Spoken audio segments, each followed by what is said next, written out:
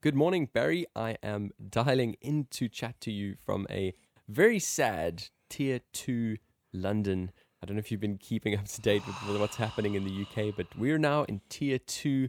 I can't have people, basically friends, indoors. I can't meet indoors at all again.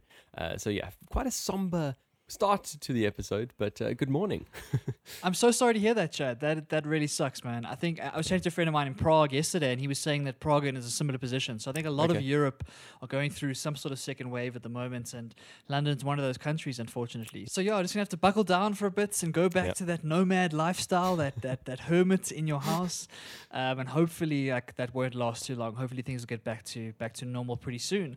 On my side of the pond, Chad, I've had a really good week, and so the sun is shining outside. I'm in a really good space, and so I'm come to it with the opposite idea of what the week was.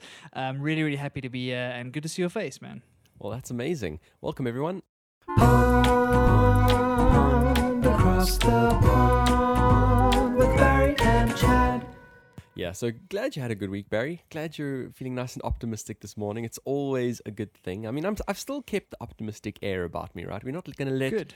We're not going to let it get us down, are we? And it's not quite as bad as our first lockdown that we had, back in April, March, whenever it was. It's all been a bit of a blur, really. So yeah, we can at least appreciate the things that we are still able to do while they're still there. Who knows if it's going to be for very long, though. Don't you think it's crazy that we're almost at the end of October, Chad? Yeah. Like, how nuts has 2020 been? And the fact that we're in like mid-October towards late October is just crazy to think about. And that thing of being a blur is absolutely right. Like, that's the way it feels. It feels like this whole year has just melded into this weird blob that we're going to call 2020. It's weird. It's so true. And I mean, not just that, Barry, but the fact that we are 3 episodes away from 1 year of Across the Pond episode recording. Please. 52. We're 3 episodes away. I cannot fathom that. Dude, I'm so proud of us. Like, let's just take a moment to tap ourselves on the back. The fact that we've been able to do this consistently week after week after week for almost a year is really incredible. And I mean, I've had an absolute blast. I'll be honest, when we started, I wasn't sure how things were going to go. I wasn't sure how long we'd be able to keep it up. We're both those kind of people. We love starting new projects, but we struggle sometimes to get to the finish line. But we've managed to keep ourselves accountable. We've managed to kind of keep consistent, and that's been really exciting. And long may it continue, Chad. Exactly, and things are just getting easier as well. The whole process, I must be honest, we chatted a little bit about it a few weeks ago, kind of offline, Barry, but the kind of editing and I suppose the whole process of that used to take me ages, and I've now got it down to fine art, basically set up a whole template that I can edit everything to, and it makes such a big difference in making this project sustainable, really. Yeah, definitely. I think as you go along, you learn how to make things faster and faster and more efficient. And you learn about all the duplicate work that you're doing without realizing it, right? So much of our process, all the way from show notes before the episode, right through to your editing towards the end of the process, the more we can get it fine-tuned and the less kind of stress we put on it, it means this thing becomes more sustainable because you don't have to spend so much time going through all the nitty-gritty. And so I'm really excited to hear that. I think the quality is still great. The video looks good. The sound is great. And so we're really looking forward to another 52 episodes as we move forward into what hopefully will be year 2 of a really exciting journey. Absolutely. Well, all we need then, Barry, is for the algorithm to decide it likes us. But until that happens, we're just going to plow on. So let's get on to the week that was. The week that was. Oh, Barry, we had a big week and we did not do a special edition episode this time because, there were 2 announcements, whereas the last one really warranted it, I feel. We had quite a lot going on. We had the Apple Watch, we had some Apple subscriptions, we had all sorts of other stuff. And this last week, we had the big unveiling, which has been long anticipated. I've been waiting for it for a while. And that is the new iPhone event. So, Barry, were you looking forward to this one? Chad, I was looking forward to it, and unfortunately I didn't get to watch it live because it was my birthday on the day, and so I was with family and friends at that time, but I watched the highlights, of course, because with every new iPhone, it's such an exciting experience. Apple has this way of making these things really, really interesting and really intriguing, and the iPhone, in my opinion, still remains the premier smartphone in the world. And so when they release a new iPhone with lots of new features, and you kind of see where the industry is going and like what the premium type products are going to look like. And also it's always a bit of a shock to see what pricing they're going to put on these brand new premium products. So there's lots to talk about, and iPhone 12 is in the wild, basically, which is quite exciting. Yeah, really exciting. Let's just not just skip over that mere little fact that Barry is 1 year older. We completely didn't acknowledge it on Across the Pond. I completely missed it myself, even on a personal side. So happy birthday, Barry. Are you feeling wiser? Thank you, Chad. I do feel a little bit wiser. I also feel a little bit more crickety. About a day or so after my birthday, I tweaked a hamstring at cricket, and I was like, oh no, is this what old age is? And so every now and then the muscles let you know that you are a little bit older, Chad. But feeling good, almost at 30, which is quite a terrifying thought. But what can we do, right? Almost, but not quite there yet, Barry. You're still a spring chicken for now. And I was wondering why there was that foam roller in the background over there. Now it makes sense. Now it all makes sense. Okay, so let's get into it. We've got the new iPhone 12 in the wild. Big release happening last week from Apple. Basically, this new iPhone has been dubbed the beginning of a new era, and that is the era of 5G. We've had conspiracy theories going like crazy. It's infiltrated into even the closest of my friends group, funny enough, and people just not sure what to believe when we've got this vaccine that's potentially coming out. I've heard some crazy theories, but anyway, 5G is certainly going to change the game in terms of the speeds that you can actually access on your mobile devices. I mean, based on this Apple event, we've seen sort of downloads of 4 gigabits per second, which I cannot believe, and uploads of 200 megabits per second coming from a little handset that you can hold in your hand. Yeah, it's one of those things that 5G has been around for a while, but the devices haven't been ready for it, right? So people have been talking about its potential, talking about some of those speeds that you're saying. Now that these devices are ready to utilize it and leverage it to the best of what's possible, it really opens up a whole new world of possibility. And like you say, it feels like the start of a new era. It feels like a new kind of connection to bandwidth, like going from dial-up to Wi-Fi, going from Wi-Fi to something that's LTE, etc. It feels like one of those monumental shifts. And of course, the conspiracy theories will throw a lot of mud in the water. But if you kind of ignore those for the second, the technology itself is revolutionary, and the kind of speeds that you're talking about could change everything. And the way that it gets built out is going to be very, very important.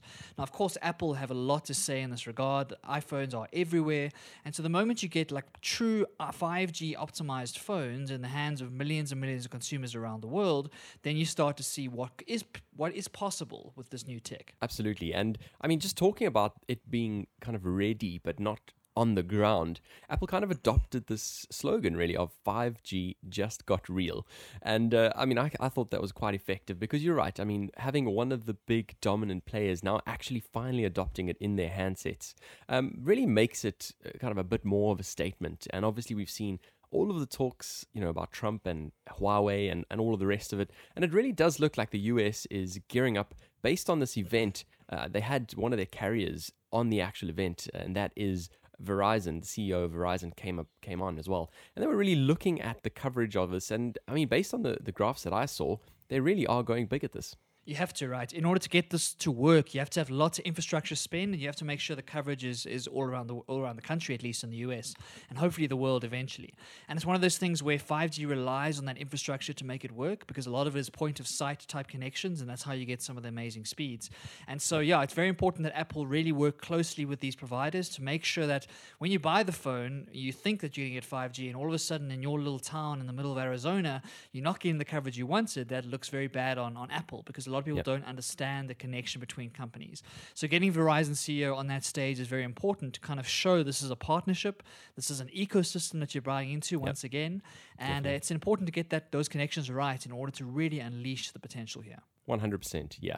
It is always just interesting when they choose one particular carrier. You kind of wonder about the rest. Is this the Apple preferred carrier? But like you say, when it comes to these types of partnerships, really important just to get the messaging out there, especially when it is one of the dominating carriers out there in the US. So let's briefly touch on, some of the new things in the iPhone. I know when we have been kind of preempting this event, Barry, we always talk about them just adding new cameras, because what else can you do these days, right? Just add a new camera. Yeah. So obviously 5G being the big story, and I'm really excited about that. I think I've mentioned it on the podcast before, the incredibly low data prices that I'm paying on my package, and it's actually 5G unlimited capable. So as soon as you've got that extra band, you can take full advantage of these packages, certainly out here in the UK, and I'm really looking forward to that. But let's look at some of the other features. So we've now got an iPhone 12 mini. So I know previously there was a SE, but it was kind of like a few generations behind, it felt. It had some of the older components in it, older design. Now they've basically brought this mini line into the actual lineup of this year's model, which I found quite interesting. You've got the normal iPhone 12 and you've got the Pro models. So across the lineup, what we're seeing slightly bigger screens. So essentially the panel underneath it is an OLED panel, which I have on my XS Max, but they basically have a new panel. It's called the XDR display, Super Retina XDR, and that looks really incredible. They've upped the essentially resolution on these panels. So there's more pixels within every kind of square inch of the display. We're talking of PPI is what they call it, 460. Now, it's quite a significant improvement over the previous generation. So obviously you've got richer, sharper colors, essentially all you want on the device that you carry with you all the time, and the brightness of the display as well, even better. So basically that new covering of glass barrier is stronger. It's a new material that they're calling ceramic shield. And I don't know about you, but I know loads of people who have dropped their phones that are brand new, a week or two old even, and the screen just cracks. Devastating stuff. It's so heartbreaking to see that. And it brings to mind a video I watched. I think it was like the iPhone 5 or 6 or something. There was a release in Australia, and there was this news crew who were doing a story on people queuing outside the iStore to get their new phones. And I remember the first person who came out of the new phone, and the reporter got them out, and he was so excited because he got his hands on the very first one. And as he opened the box, he opened it the wrong way around, and it fell and cracked on live TV. And it was an absolutely hilarious moment. And you saw the look on his face that we all understand when we crack our phones. Yes. It's like, no. And so it's such an important piece of it. It's such it's an understated important factor. The fact that we do drop our phones and we do all sorts of weird and wonderful things with them because we're carrying them with us all the time. And so the more robust it can be, the better. And so hopefully this is an improvement, Chad.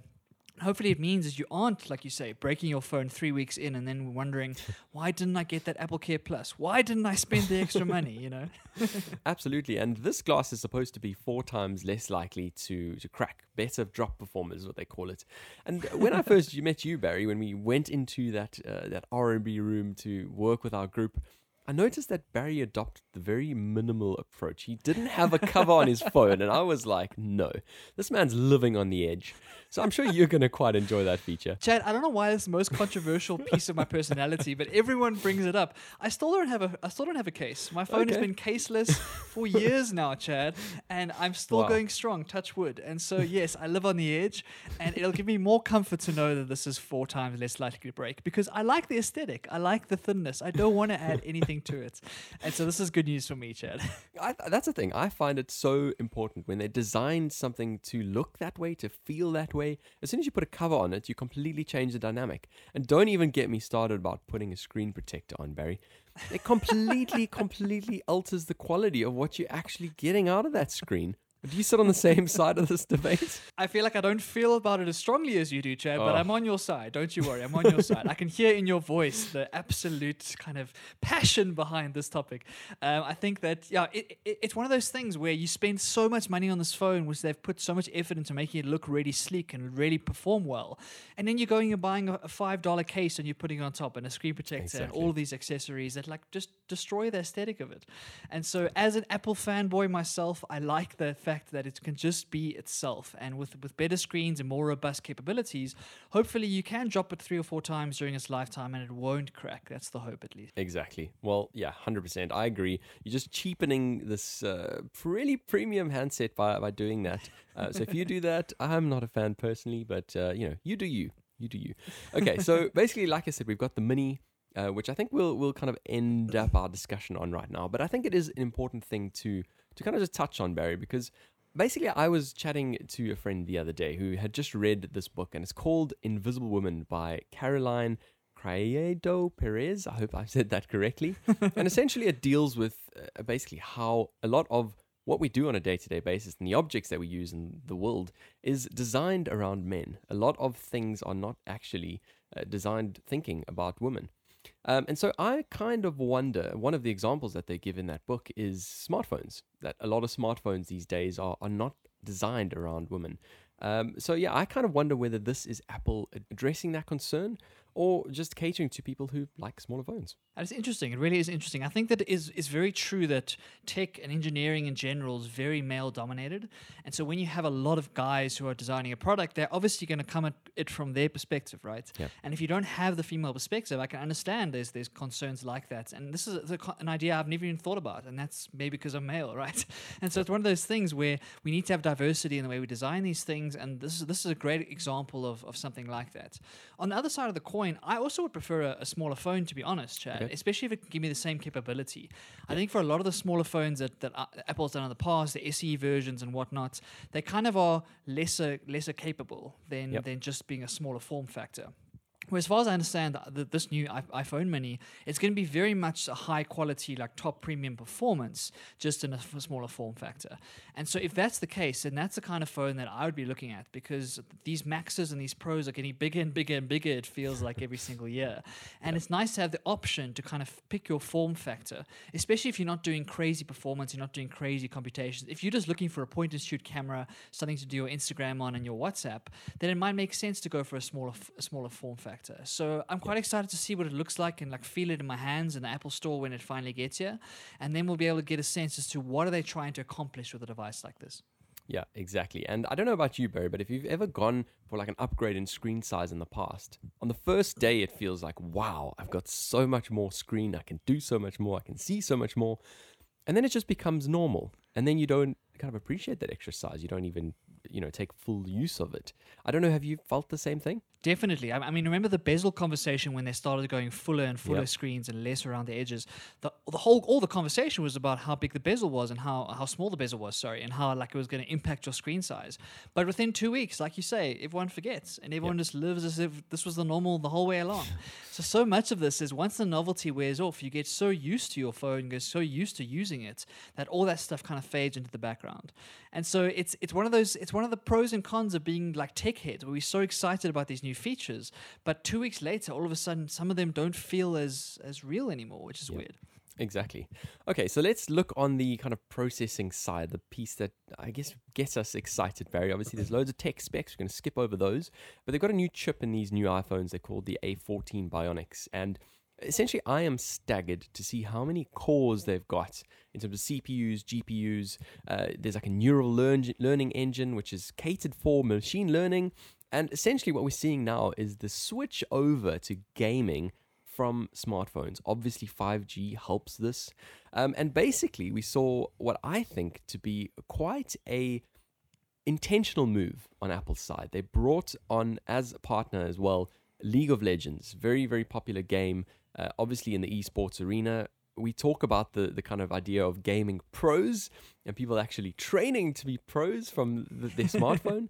And obviously you've got people, a lot of young people who have grown up watching these games on massive arenas and are kind of aspire to be able to compete on that kind of level. And so I thought it was very intentional because obviously we've got the epic battle that's happening at the moment with Epic Games, right? And so what more of a kind of FU to bring a partnership with a gaming platform that is happy to pay commissions to Apple? Yeah, it's a real piece of office politics and like a real like game theory here. And because the Epic battle, of course, it went to court and it got struck out of court about 3 or 4 days ago. So the timing is perfect. And like you say, it's one of those things where Apple is just showing its power and its strength by being able to say, cool, if you don't want to be on our platform, we'll just go to your competitor and we'll just pick them and make them our preferred provider. So it really is an interesting piece of game theory. Apple, of course, holds all the bargaining chips here because they control the ecosystem. And that's one of the major parts of why they're so successful. It's because they can get away with whatever they want because they control that ecosystem. And they've built this brand and these super fans around the world that will just keep loyal to their brand no matter what. Talking about the chip, Chad, the chip is incredible. I mean, if you think about the fact that there's more processing power on that chip than there was in like pro laptops, say 4 or 5 years ago, and you hold it in your hand, it's absolutely insane. And like you say, when you combine it with faster bandwidth, the opportunities here are just unreal. If you were to go back to Steve, I wonder if Steve Jobs could see what phones look like today and compare it to, like, say, the first iPhone back in 2007 and compare the two. I wonder if he could have predicted what kind of power and performance these phones would be able to get to. Because if you were to take talk to someone 50 years ago, they would never have believed you if you told them some of the specs and some of the ideas that are coming out today. So it's a really exciting time to be in tech. I don't think we've ever had a better time in history to look at technology, and it keeps getting better and better and better. It really does. And while I was watching this event, Barry, I got this feeling that Apple has kind of not just caught up, but accelerated the rest of the market, essentially. If you spoke to any tech head friends of yours in the past, they would always be able to find some kind of competitor that, on paper, has better specs. And it's always been the kind of integration of software and hardware that has been the key differentiator for Apple. Whereas I honestly feel like they are now coming out with, on paper, the best tech there is out there, which for me has been quite a change in pace to watch. Yeah, definitely. I think that the smartphone wars have just accelerated and intensified in ways we couldn't imagine, right? And like you say, like all the competitors that have caught up from the early iPhone days when Apple had a huge lead, and a lot of smartphones, say in the last 2 or 3 years, have been quite similar. If you look at the top end Samsung or Huawei's or all of those phones, they've been quite close to Apple. But Apple has this way of just continually pushing the boundaries and continually pushing what is possible on their devices, and like you say, with the integrations as well. And I think it's one of the main reasons that they can afford to hire the very best engineers in the world. If you're an engineer coming out of a top university right now, Apple is the place to work, right? If you want to go and like make real change in consumer products. And so they have this advantage of being able to suck in the best talents in the world, pay them really well because their premium pricing means their business is imminently profitable. Definitely. And there's a reason they are the number one tech company in the world, and there's a reason they're pushing boundaries every single time. We kind of spoke a couple of weeks ago, Chad, about potentially the smartphone market kind of plateauing a little bit. And we chatted about how things maybe need a bit of a change up. And I wonder if these sorts of announcements and these sorts of improvements in performance are going to open up the gates to new innovations like we were chatting about. And I, for one, am excited to see what developers make with all this new power that's at their disposal. Completely agree. And it's especially that kind of machine learning component of the chip that I'm quite excited about. Now, let's move on to some of the next kind of big news of this event. Obviously, we kind of preempted some developments about cameras, and obviously that becomes quite important to us as we use our phones on a day-to-day basis. And that is, I'd say, part of the big news of this event. So obviously the specs vary widely depending on which particular model you're going to go for, whether it's the Pro or just the normal, the Mini, etc. But I do want to talk about this idea of computational photography. And that is something that we literally spoke about last week, Barry. We spoke about this and I said to you, potentially one day in the future, you'll be able to churn through a photo that's, okay, taken from an okay camera into some sort of AI and get it to process it, compute essentially the results and I guess output something that is much, much better, crisper, clearer, and just better altogether. So that's what they've rolled out in this new iPhone. Essentially, you're going to take a photo, and it's not just going to go from your lens into your little photos folder. It's going to go through a whole lot of processing, Barry, before it does that. I don't even comprehend all of the kind of stuff that's happening over here in the back end, but quite a lot of integration with this machine learning chip. It's quite amazing, Chad. It feels like photography is moving from an art to more of a science, right? Or at least a mix of the two. As we start to uncover some of the potential that comes from computational photography, I think we forget when we look at a picture that all it is just colored dots, right? It's just pixels of color that we then arrange in certain ways to make a picture look like what it looks like.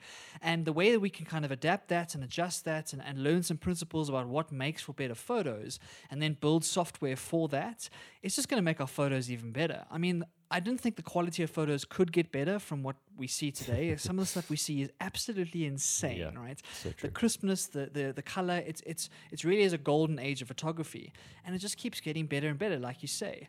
And the more we're able to do to give like the average person that ability to do it through software without having to spend 30,000 Rand on a fancy lens, right? The more we can be able to give it to the average consumer, the photos we're going to be able to take are just going to be even more insane. And so, like you say, we don't understand all the technical stuff. There's so much behind the scenes here. It really is a science that's been built behind photography. And I, for one, am excited about what's going to come out of it, because all of a sudden, Chad, anybody with a phone in their pocket can take the kind of photo that 5 years ago would require tons and tons of equipment, which is really cool. Exactly, and it is that rolling out to the average consumer, which is why they've kind of rolled it out in all of the models, which I think, like you said, is going to make a massive difference to all of our Instagram feeds. We're going to just be looking at better and better stuff all the time, which is going to be great. But now let's touch on the Pro model, right? So who buys the Pro model? What does it give you? And more big news on the camera front, Barry. I cannot believe the kind of stuff that this phone can do. Essentially, what you're now going to be able to do on this phone is record 10-bit HDR video on your phone. It's just staggering to be able to have that level of quality. I spent quite a lot of money on a camera in the last couple of weeks that basically records at those kind of bit rates. So to be able to have that on your phone that's with you all the time, they've added what is essentially in-body stabilization into the iPhone. So you've got a sensor that's bigger, that captures more light, it's going to be clearer. And that sensor shifts depending on how you move your hands, those micro jitters, all that kind of stuff. The sensor counteracts that movement to be able to stabilize the footage. So really, really pro-level features in this Pro model, which I'm quite impressed by. It blows your mind, really, if you think about it, because it's going to give you cinema quality production, right? It's going to give you cinema quality production value in something you can hold in your hand. And that just blows away. I think iPhone has been like number one in video for a long time when it comes to smartphones. Their video production quality is really, really good. And so for things like creative expression, when it comes to YouTubers, when it comes to people making home films, when it comes to even people doing more expansive short films and that sort of thing, the iPhone is going to become that incredible portable cinema camera that you can take with you everywhere and get those shots that you won't necessarily want to lug all your equipment around for. So the bitrate's incredible. The fact that you can get 4K at the same time, like while getting that kind of real crisp quality, it's going to make videos even better. And the question for me, Chad, is how much storage is all this going to take up when I take my videos? When we do our 10-bit across the pond recordings, is my phone going to be able to handle it? But I'm assuming it will. And it again comes at a faster and faster pace, that these things get better and better every single year. Well, this is the whole thing, is Apple have basically... they've come up with like a compression algorithm, essentially, which is going to make these files a lot smaller. But kind of the flip side of that coin is when it comes to editing any of this footage, it's impossible because you essentially need to like decode it, right, before it can become workable. And so we have these discussions about proxy footage. Barry, you worked on some of that the other day, where essentially you render out kind of clips just to edit. Just so that your computer can actually handle you even editing, because these files are, big, but not just big, they have a lot of compression in them, which is also so important. And to address that as well, Apple have increased the starting storage model size to 128 gigabytes. Now, do you remember the days where you could buy a 16 gigabyte iPhone? I do. I think my first iPhone was 16 gigabytes. And at the time, I thought that was amazing. I thought that was a lot of space, right? And nowadays, 16 gigs, you'd barely get WhatsApp on your phone, right? So you need like way more than that. I've certainly been running into some storage issues on my phone even today. So I'm quite excited to see that coming down the pipe. And I think the days of, 16, 52, even 128, you're going to need a lot more than that for all of this new like fancy stuff that's coming down the pipe. So true. Okay, the last thing I want to talk about, Barry, I know we've been rambling for a little bit, is this LiDAR sensor. So when I got my iPad Pro earlier this year, we spoke a little bit about that. And, although it sounds really cool, you can basically create a 3D depth map using this extra sensor that they've added to the back of the Pro model. Essentially, the use case for it has always been a little bit murky. What are you going to actually use this thing for? A lot of people said it was for, interior designers, that they can actually virtually place items of furniture in rooms that they're in, which I think still is a very compelling use case, but that doesn't work for everyone. Similarly, another use case was to do kind of augmented reality games, which also is a cool use case, but not for everyone. But what they've done, in my mind, is applied this in the perfect way, and that is to actually use the LiDAR sensor to get focus as a focus scanner. And so you can get focus for your photography 6 times faster using a LiDAR scanner than when your camera has to kind of hunt hunt for focus. And obviously, the results of that is just going to be so much better for anyone using their cameras. Especially for those moments where you need to capture a shot quickly. You're taking your phone out of your Exactly. pocket. You're desperately trying to get the app open because something is happening you want to capture. And you don't want to wait that extra half a second or second for that focus to get right. So it really is exciting. It's a great example of kind of thinking out of the box and like looking at, okay, we got this LiDAR sensor. Like you say, it's very powerful. What the hell do we use it for? Yeah, And exactly. trying to be creative and thinking from first principles as to what kind of potential can it open up. And this is a great example. Like you, Chad, I've also been waiting for augmented reality to come, and it still doesn't feel like it's here. It's kind of Yep. been talked about for so long, and nothing has really materialized just yet. And so hopefully this is a great example of what the sensor can do and can maybe make people think a bit more creatively about what's the potential here. So that's really exciting. Yeah, completely. The last thing that they discussed, Barry, which they actually started out with, was basically their lineup into smart homes. Now, we saw the HomePod being released, I don't know, was it last year, was it the year before? It kind of was a bit of a non-starter in my mind because it was released and it had so much potential. But I think the price point of this thing was just out of everyone's reach. Ultimately, it sounds amazing. We all know that. Siri's really good, but it's just not an affordable device, which I think is the reason why it really just was a bit of a non-starter. The absolute enthusiasts rolled them out and they had them throughout their homes, those who could afford it. But everyone else looked for cheaper alternatives, and there were loads of cheaper alternatives. So what they have now done is released the HomePod Mini, which for me, I think is going to be the sweet spot. I think it's still going to have, obviously, we need to get into the same room as this thing and see what it sounds like. But it's going to be smaller, hence the name Mini. But I still think you're going to be able to get enough sound out of it. And the price point is really compelling. It's $99. I think a lot more people will be able to afford this and have sort of 2 or 3 of them scattered throughout their home, which is really what you want, rather than having one very, very loud one kind of at the center of your home. What are your thoughts? I think you're spot on there, Chad. I think you're spot on. I think that Apple were losing this battle to the Amazon Echo type ecosystem, right? The Yep. Amazon Echo products were really, really good, and they were at the right price points, and they were like that. They kind of dominated the market, and so Apple needed to make a move like this to try and compete in this kind of world. I'm quite excited about it, Chad, because the Amazon ecosystem is not that big here in South Africa. So when you're trying to do a smart home here in Joburg, it doesn't really make sense because you can't unlock some of the benefits because of the Amazon Prime stuff and Yep. kind of the Alexa stuff. Whereas a Siri integration is much more likely to have use cases here for us. So I'm quite excited about this product. I'm hoping that the price doesn't get crazy with customs here on this side of the pond. Yep. But it's the kind of price point that makes it more affordable, and like you say, and it makes it more practical as a potential like addition to your smart home. So I think it's the right move. Like you say, the speaker quality is what we have to watch out for and see like how good that is. But assuming that that's decent and assuming that the Siri integration works well, I think this could become a really good product for them and help them to compete with Amazon in the smart home space. Yeah, I completely agree. And based on just the models that I saw of the design of the speaker, I can see they've used a bass driver in the middle and 2 passive radiators, which essentially also add to your bass. So one of my devices this side has 2 passive radiators as well. And the kind of level of sound that I get from it is ridiculous. So basically what I've seen, I think we're going to get a really good device here at, I suppose, the right kind of price. I think it's taught them a level not to overprice themselves. Even though they are Apple, there is still that market out there ultimately, and that is out there for a reason. People are going to set the kind of market price, and people are willing and able to pay what they are willing and able to pay. So that, I think, wraps up all of our discussions on the Apple event. Quite a big one, and like always, Barry, these things are going to be in stores fairly quickly. They have to be, right? They have to be. You've got to capture all the excitement at that moment.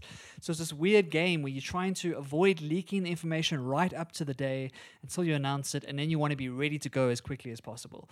We've chatted about supply chain concerns in the past, so hopefully they're ready for that. Hopefully they're ready for the demand. We're going to have to wait and see what kind of sales they get on these devices and whether they're able to produce as quickly as they need to. Of course, COVID throws a whole spanner in the works, but I would never bet against Apple. For some reason, whenever they bring out a new product, those sales figures are through the roof. And so I don't think it's going to be any different here. And I'm excited to get them in my hands and see what they feel like in stores, Chad. Exactly. And we didn't even talk about the Pacific Blue model, which, I'm in love with. Nevertheless, let's move on to some other stuff that happened this past week. Barry, you found an article that was buried in the web, and I was kind of ignoring it because I saw it come up and I was quite ashamed by it, to be honest. And that is the idea of Excel. When Excel goes wrong, Talk us through what happened here. Chad, we can't let you get away with it. We often talk about South Africa's problems, and the UK can sound like the grass sounds greener on that side, but it doesn't always get it right, Chad. And like you said, Excel was the culprit here, but not really the culprit. I think it was the human who was using the Excel that was the culprit. So quite a serious topic, but I found it quite amusing just because I've been through a lot of those scenarios when I've been working where Excel goes wrong and where Excel kind of leads to some dangerous consequences if you aren't careful. And basically what happened is that the UK COVID testing system, which is using Excel for their database, which I don't understand, but they're using Excel for this, and apparently they temporarily I like the way they spin this. They say they temporarily mislaid 16,000 COVID test results because when they were importing a CSV file into another version of Excel, and they didn't notice that they'd hit the maximum column count. So they were using they were transferring to a different version, and they didn't realize that they had too many columns to go into this particular version of Excel. And so they lost 16,000 test results, Chad. It's crazy. And it's absolutely crazy. And it's one of those things where you wonder, in hindsight, you're like, of course, why didn't I check that? But at the time, obviously, the deadlines are happening, things are going crazy, and you move the CSV file across, you don't have the right backup or whatever the story is, and poof, that data is gone. And for something as serious as coronavirus, Chad, it doesn't put the UK in a good light. No, it definitely doesn't. And I'm actually glad you brought it up here, Barry, because I think it is an important one. And I guess it's just that extra kind of scrutiny on the fact that no matter what it is we're looking at, there's always that human element there, and there's always a risk that something can go wrong. And something like this, like you say, maximum column count. I know there's different versions of Excel files, and with every new kind of year of version, they introduce extra columns and extra rows. But I've certainly worked with large data sets where you reach the bottom of a row count, thousands and tens of thousands of lines ultimately. And, you have to think about how you can narrow that data set down to something a bit more practical. I would have thought they would have thought about that, though. You would have thought so, Chad. I mean, when I did a computer science course a couple of months ago, that was one of the key kind of criteria of computer science is understanding where your limits are. And understanding like how much memory do you have, how much space do you have, how big can your database get, how many variables can you actually accommodate. And so that's one of the key pieces of any kind of database design is understanding exactly where those limits are so that you don't get these weird anomalies happening right at the edge of your data. And so, it's obviously a mistake that was made. The person must feel terrible about it, and it must be like a really, really tough position to be in because the UK is under such scrutiny right now because of the COVID numbers. And so you want your testing data to be authentic and you want it to be as accurate as possible and to not have this kind of doubt shone on it, because now you wonder what else has gone wrong, right? When something like this happens, you start thinking about what other mistakes could have been made and is this data as legit as we thought it was? Exactly. And so that's the danger here. And so I'm assuming they're going through a huge audit process to try and figure out what went wrong, how to stop it, and kind of what potential mistakes could be hiding somewhere else. But it's a reminder to all of us that don't just take data on face value. Like you said, the human error is part of all of life, and we have to remember that. We have to be able to keep skeptical and keep our minds open to potential mistakes that could then shift the way things look. Absolutely. Just a crazy story. And whenever you look at a graph now coming out of the UK, you wonder, is that spike real? Is that dip really real? Or is that just missing rows? Who knows? But we'll certainly see what happens in the future. On the same topic, Barry, some news coming out of China in terms of a positive potential vaccine. Yeah, definitely. So, of course, the vaccine race is on and everyone around the world is trying to get their vaccine ready. And so there's lots of positive, lots of good news coming out of it. And it's really good to see because I think we are getting closer to some sort of usable vaccine. Today, we're chatting about the one in China. So I don't have much information because, of course, China is shrouded in mystery. So it's very hard to know what's going on. But from the reports that I've read, China has a vaccine that they've been testing quite extensively. And it's been showing very positive signs of providing neutral antibodies for the virus in whoever they injected it into. So that's really good to hear. And most specifically, they've seen really good results, better than expected, in people over the age of 60, which is really good. We've chatted in the past about how people over the age of 60 are at more risk to kind of dying to the virus than, say, the younger generation. So to see those kind of results is really good. And of course, it's not a panacea yet. It's not completely finished yet, but really good signs coming out of it. Of course, we don't want to trust China. So what's happened is that they're now going to do a third stage clinical trial in the UAE to try and give a little bit more neutral kind of scientists a look at it and get a sense as to whether this is kind of proving the results that they think it is. And if it is, Chad, it's going to be really good news for the world. So I'm holding thumbs for it. I hope this is the one.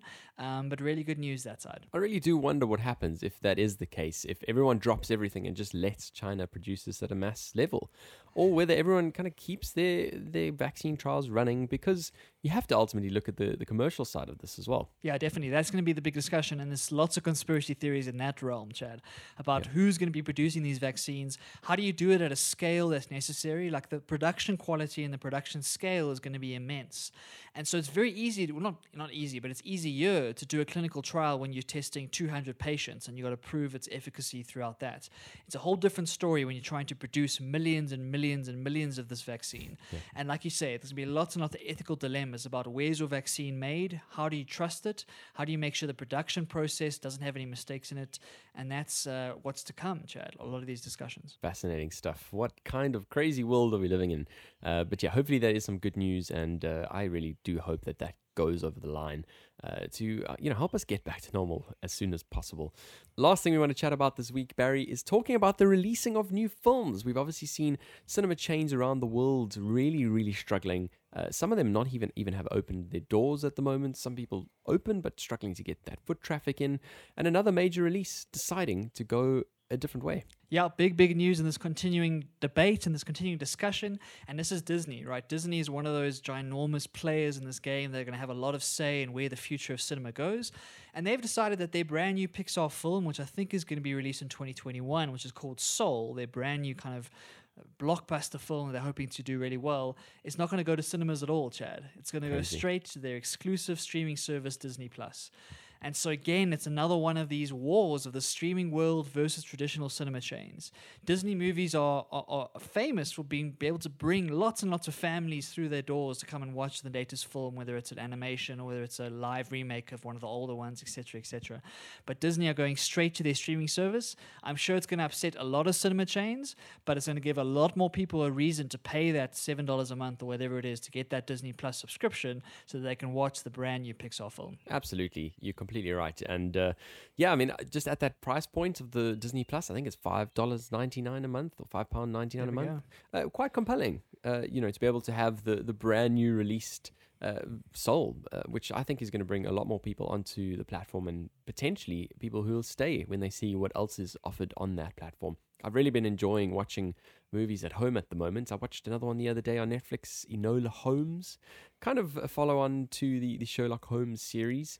Just really interesting to be able to, I suppose, watch these kind of films as they newly roll out in the comfort of your own home.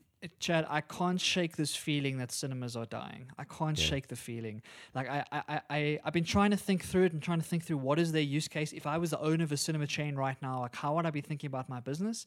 And I would be very worried. I kind of think the writing on the wall here. I don't know how cinemas are going to survive. I really don't.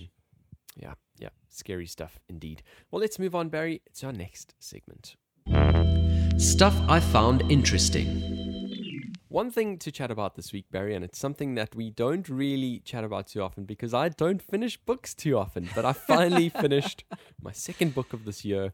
Based on my New Year's goals, I was supposed to be done through... Amazing, Chad, amazing. Thank you very much. I'll take that round of applause. I was supposed to be done through 10 books at the moment, Barry, this year, but I've only got through 2.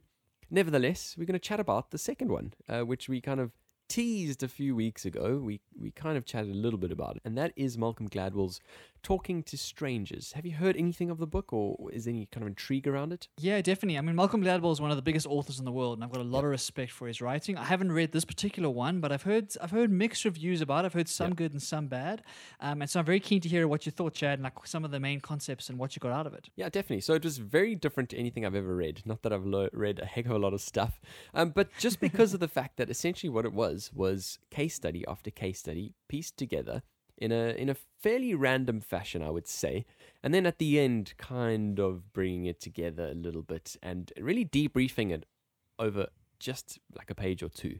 So I really felt in terms of like tying the narrative together, I get the mixed reviews, I understand that.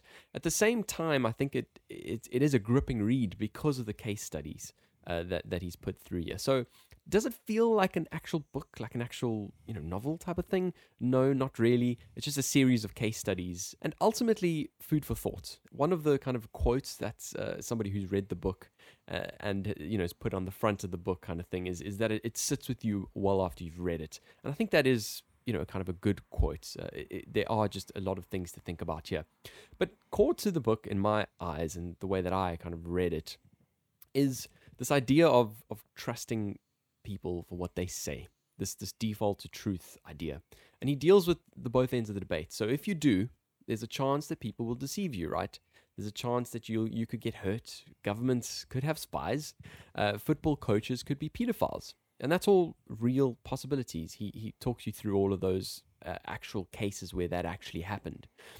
But the other end of the coin is if you don't trust people for what they say, ultimately there's a chance that you're going to be looking too deeply into things. You're going to be looking for this needle in the haystack. You're going to have this demeanor about you that is really just so untrusting that you basically can't operate effectively in this world at all.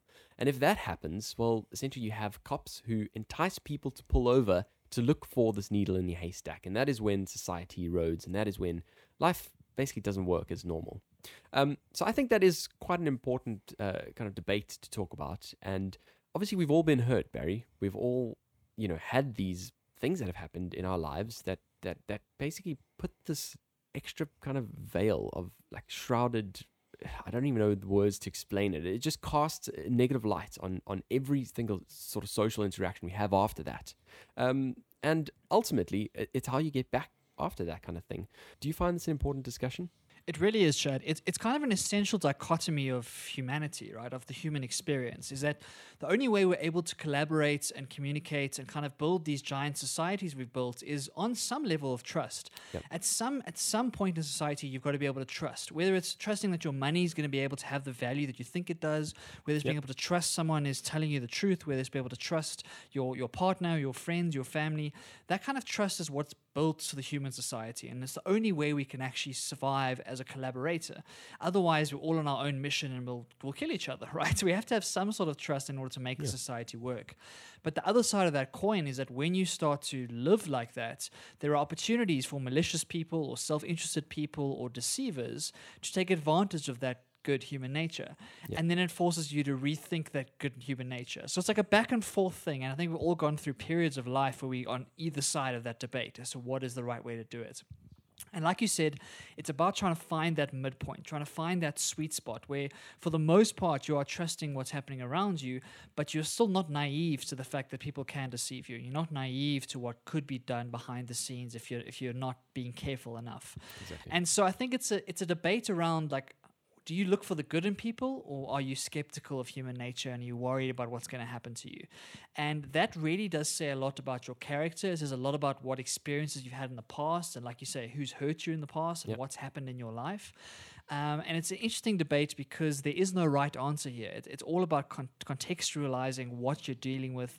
Obviously, trust differs depending on who you're talking to and where you live and kind of what experience and what job you're in and all these different factors. And so I think the case study version of this is the right way to look at it because everything is so different depending on your circumstances, right? Completely agree. And, some of the other reviews I've read about the book talk about some of the actual judgments that he reached within each case study and didn't like the kind of the way that he handled that. Some people obviously, differing with his opinion ultimately. And I suppose that is always going to be the case, when you do have to write something like this. You're never going to, please every single person ultimately. But like I said, that's the kind of core message that I took from it. And some people will take a different core message from it. But nevertheless, I think two other important kind of secondary topics that he addressed within dealing with strangers and just people, I guess, is the idea, firstly, of transparency. That is that essentially the facial expressions that you're giving me, Barry, adequately reflect the things that you're feeling, the things that you're saying. And ultimately, the lesson to be learned there is some people are transparent, willingly or unwillingly, and other people's just are not. You get the odd character who might be sad but might be smiling, who might be, absolutely traumatized, but still saying silly things or acting in a goofy way.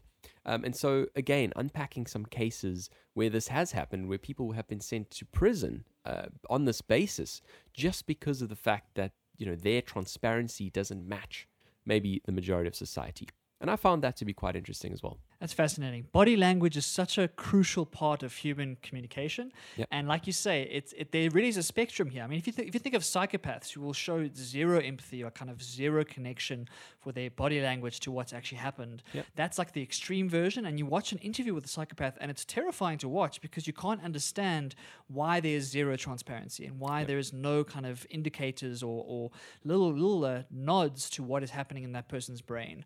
And you can go all the way to the other side of the spectrum of someone who's highly emotional, highly like wears their heart on their sleeve. You can see exactly what they're going through. They can't hide anything. And there's 1,000 different variations in between. And part of the human experience and part of getting to know people is trying to understand how transparent are you, right? And how much are you hiding? Like, are you being authentic and genuine? Are you being vulnerable in front of people? Are you putting some sort of mask on? And again, it's all contextual.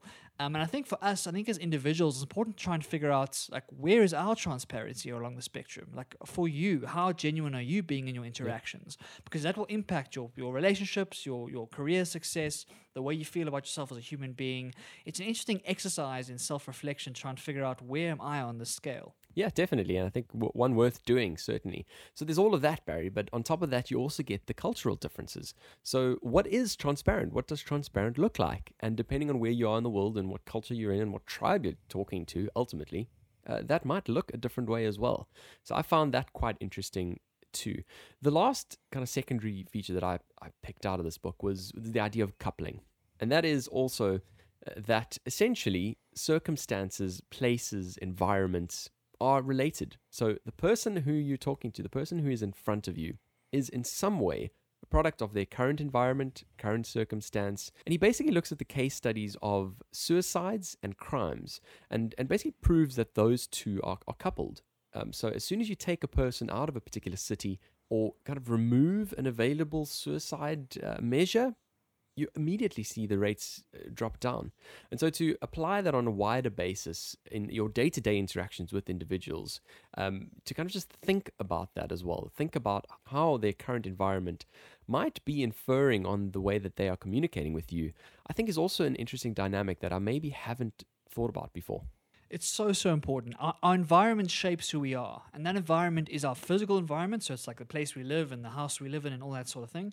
But it's also those relationships we keep and the people we spend a lot of time with and the influences and the peers that we look up to, etc., etc. So we don't often realize, like you say, how much our environment is influencing how we feel, how we think, what we do.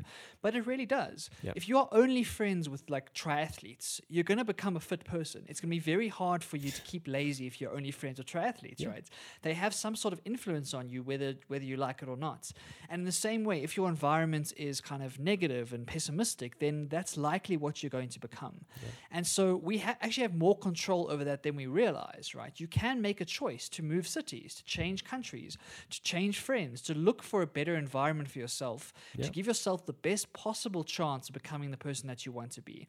And that kind of mobility, that kind of being, that ability to create your environment and craft it around the kind of values that matter to you, that's a very underrated piece of personal development. And it's something we all should be thinking more about, to try and craft the best environment possible that makes us the person that we want to be. Because we can't just rely on willpower and discipline, because we all know that doesn't last all the time. We need our environment to kind of help us in those moments where we don't have the discipline to do what we want to do. We then want the social pressure, the environmental pressure, the kind of the crafting of that space to do the work for us. Completely agreed. And I think that's an important message, Barry, that you can actually change your environment. But also just, I suppose, in terms of in your interactions, if you can kind of put yourself in someone else's shoes as well and try and think of the things that could be affecting the way that they're currently acting or the things that they're currently doing or saying, also really important as well. So I would definitely recommend that you read the book. Again, it has mixed reviews, but I certainly think it's thought-provoking. And I guess if any of the things that we read has one kind of attribute, Barry, that's the one that we're looking for. Does it make you think a bit, and does it ultimately change the way you live your life in a little bit? I definitely do recommend that. Shall we move on to the next segment? Let's look ahead, Chad. Looking ahead. We're going to talk one more time about artificial intelligence and the effect that it has on photography. Now, this time I'm talking about professional photography in the full-on sense. So I was basically following a YouTuber who ultimately is a professional wedding photographer. And he was basically taking us through his process of what they call culling. So that is, you take basically, let's say, 1,000 photos, 2,000 photos, and ultimately only deliver, let's say, 100 to your client. It's this process of narrowing down the photos, culling the ones you don't want, and ultimately, picking the ones that you do. And that is quite a big process. For a lot of people, that takes a heck of a lot of time. There's a lot of uncertainty sometimes when you're busy doing it. Ultimately, you're trying to pick the photo that your client is going to like the most. And there's this AI tool, which is called Narrative Select, which I found fascinating. So it's in beta, and he was busy doing a demo essentially during this live stream, which I quite enjoyed. And basically, it solves this need for culling. So what it does is it has this AI algorithm scan through all your photos and ultimately pick out the faces in each of them, and ultimately show two very easy to see indicators. The first one, Barry, being that you can see whether the face is actually in focus, and the second one showing you whether the people's eyes are actually open. Now, it sounds so simple, and I know we've spoken about AI, we've spoken about it scanning whether people are wearing masks in big cities with like millions of people. This is a very simple use case of it, but really, really useful. This is awesome, Chad. Forget professionals. I need this, dude. I need this. I mean, I think we've all had that experience because we have this infinite digital storage. We can now take as many photos as we want. Exactly. But then the headache of going through all of them and trying to figure out which ones we're going to post to Instagram and which ones we're going to get rid of is quite a mission. I had friends over yesterday and they brought their little kid who was about 3 months old, and we took hundreds of photos of this little kid. And then I had to sit on the couch for like an hour afterwards figuring out which ones are the best ones and getting rid of the rest. So this sounds like a really, really cool use of the technology, Chad. And it's quite exciting to see. I think a lot of this, the kind of curation and the culling, like you say, is quite important in any kind of creative field. If you think about the amount of mistakes we're making across the pond and how much we have to cull right when we get things wrong. Same thing in photos. Not every photo is going to look great. And being able to automate kind of the bottom 80% would be really, really cool. And so I'm excited about this, Chad. I need to go check this out. Yeah, so I hope it goes through its beta phase fairly quickly. At the moment, you can basically put your email address there down, and they essentially are picking who they decide to roll it out to, test it essentially. And so, yeah, I think it's definitely quite exciting. Always with these kinds of things, the question on what they're going to price it as, because it does just serve that one purpose. And I suppose depending on how many photo shoots you do in a week, that ultimately, depends on whether you're going to get value from it. The efficiencies that you get in terms of actual time saved. But yeah, I definitely think it's a really worthwhile tool. And I'm really happy to see all of this AI stuff rolling out more and more and more. Barry, what is the one thing you wanted to chat about this week? Yeah, I wanted to chat about self-driving cars, Chad, and specifically the company Waymo, which is part of Alphabet's kind of holding company, which is the old Google, right? And it's one of the most advanced self-driving companies in the world. I think that they've been doing it for the longest, and they've really been advanced. It's basically Google's best engineers in self-driving kind of trying to come up with this autonomous vehicle that can get around the world without human driver. And they had to pause their operations throughout COVID for obvious reasons, because the world was going crazy. But they've recently resumed their stuff, and they've started doing actual trips again. And so in Arizona, in a small 50-mile area of land, you can call a Waymo car with 0 human in it, no human backup driver, and you can do a fully autonomous kind of lift sharing ride anywhere in that 50-mile radius. And they are doing this for real. Like, you can go on the app and you can do it if you live in that area. They've got 400 vehicles doing it at the moment. Wow. And the cost is comparable to an Uber ride, Chad. So you're not going to be paying anything crazy for it. It's like a normal Uber ride, and there's no human driver. That's insane. I had no idea that it was rolled out in real life. And 50 miles is quite a big radius, actually. And the fact that you said 400 vehicles, that's a heck of a lot. So, yeah, I mean, that's exciting. I definitely want to go and look at some demos of this. I suppose that is one of the benefits of the US being structured in the way that it is. I suppose with all the various different states, and each one has different rules. And ultimately, they can decide, what they want to do. So obviously this particular area has granted approval for this kind of trial, and I think that's fantastic. I'm really excited to see essentially the rates of accidents. I guess that's the biggest question we have, right? Because on these roads is going to be human drivers as well. And yeah, I'm really excited to see how this works. Chad, if you were in Arizona right now, would you feel comfortable getting into that car and giving it a go? Or what would you do if you were in that position? I'd probably wait a week or two and watch the news. But if a week or two goes by, Barry, and it's still all good, I'm more than happy at that stage, which I know might sound ridiculous. But if there's a week or two of no bad news and there's been hundreds or thousands of trips that have happened, I'm comfortable. How about you? Chad, I'm all for this technology. I'm very excited about it, and so I would get in that car immediately if I could. Okay. I'm hoping that the safety is done carefully, and I'm assuming it's not going to go crazy speeds, but who knows? I think it's indicative of the self-driving revolution that people have been talking about for the last couple of years, and it feels like it's getting closer and closer. I honestly think that our children, I'm not sure if they're going to drive unless it's for fun. I think it's going to be a very big revolution around the world if we get this thing right, and it's going to change the whole transport industry. So I'm very excited about that.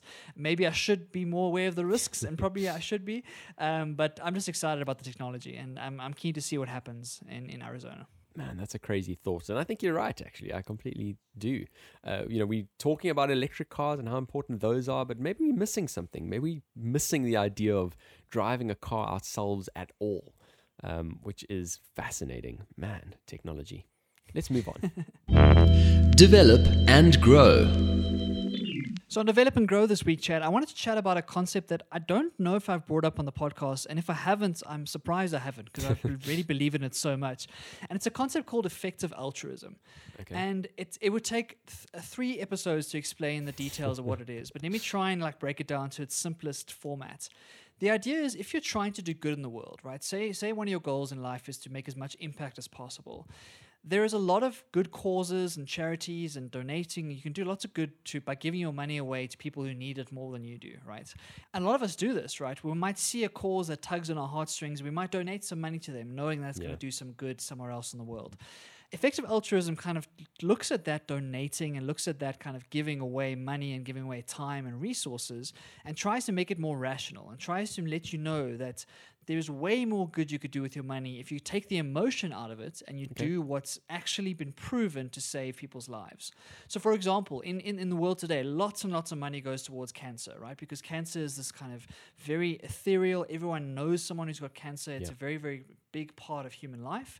And so a lot of money is going on trying to find cures for cancer. At the same stage, malaria kills way more people than cancer, and it's way easier to solve by buying very cheap malaria nets for people in Central Africa and in Asia and that sort of thing. But for some reason, it's not as sexy as a cause, it's not as well marketed, and therefore the amount of money going to malaria is very different to the amount of money going to cancer. And so the idea of effective altruism is that we should be shifting our obligations to those things that do more good on a per dollar basis. Okay. Very controversial, very kind of difficult decision, and there's lots of interesting philosophy inside of it. But what I'm trying to get at is that I'm a big believer in this movement, and I've been in part of a Stanford fellowship over the last couple of weeks, who have been meeting on a weekly basis with people around the world who are talking about this concept and what it means.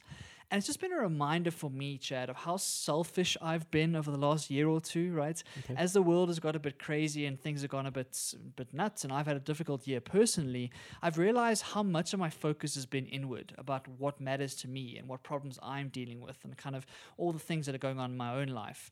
And these meetings and these discussions I've been having have just been a reminder for me that it often is a really, really good idea to look outwards for a bit and to kind of focus your attention on other people, because that act of giving, that act of service, that act of being more selfless is actually good for us as well in a weird way, because it makes us feel more fulfilled and more meaningful, and it's a really good way to get perspective on our lives and make us grateful for what we have ourselves. And so I just wanted to share that reminder with all of us that maybe after 2020 has been a crazy year where everyone's worried about themselves, maybe it's time to start looking at who can we help? Can we look out, turn our focus a little bit and see if we can do some good in the world? And that could actually be good for your morale and your general psychology. Nice, Barry. I love that. And it's really cool that you're part of so many of these causes and groups and fellowships and all that kind of stuff. I really do, love that you get involved in all that kind of stuff. And it does sound like a very interesting theory, because I suppose, theoretically, if let's say there is a quantifiable level of ultimate risk with malaria, once everyone devotes their resources to that particular cause, there will be a level at which you say, okay, that is no longer such a risk anymore. And then you move on to the next cause that, like you say, will make a massive difference in the world. And so I think it definitely does have its merits. But certainly just the wider message of, not just always looking inwards, actually looking at your communities, looking at the world at large, and seeing how you can actually make a difference. I myself am incredibly selfish. I have, just like you, Barry, this year not really stopped to think about too many other people, because we're all, trying to keep our heads above water in this crazy time. But that doesn't justify it. That doesn't make it okay. So yeah, certainly an important message. And yeah, glad you brought it up. Yeah, definitely. I think for all of us, especially if you're living in a first world country, if you're listening to this podcast or watching this podcast right now, you're in a very fortunate position. Yeah. And the best way to realize that and get that perspective is to try and help someone who's in a less fortunate position. We have over 1 billion people in this world living under the poverty line, living a life that we can't even imagine. We can't even begin to imagine what kind of life they're living. And by giving away a tiny portion of our well-earned income, we can really make a difference in the lives of other people. And so I want to bring it up more. I'm sure throughout the fellowship we'll have more to say in future episodes. But it really is just a reminder for me and hopefully for all of us that with so little sacrifice from our part, we can change the lives of other people who live in much worse conditions than us. And even if you want to look at it selfishly, it's going to make you feel better. It's going to give you some fulfillment and meaning in your life to know you made an actual impact. That's very different to how many likes you got on your Instagram post compared to the actual lives you can save through very, very minimal contributions to very effective causes. And that I think is a really powerful idea. And I hope that I can start talking about it more and getting more people thinking about this sort of thing, because it has such an influence in the way that I think. Definitely. Well, I welcome that with wide open arms, Barry. I'm happy to chat about this a lot more, because I think we definitely can be doing a lot more. I think a lot of the times, we don't actively look for what we could be doing. We ultimately hide behind this veil of it's too hard. Like, how do I even know what to do? There's just so many things that I could do. Where's my money going to be best spent? But I think if we do give it a bit of thought, like you say, Barry, I think we'll certainly be able to rip that veil away and start to make a real difference in this world. Well, that brings us to the end of another jam-packed episode of Across the Pond. I apologize for rambling on the Apple stuff. I just get too excited, Barry. I don't even know if it was a, comprehensible piece. Never apologize for passion, Chad. We are all about enthusiasm on Across the Pond.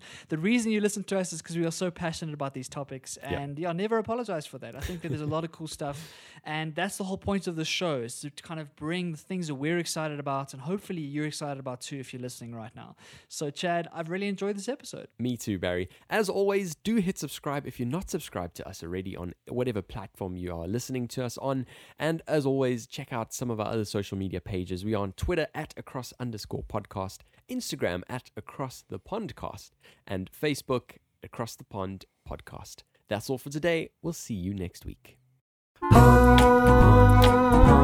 Across the Pond with Barry and Chad.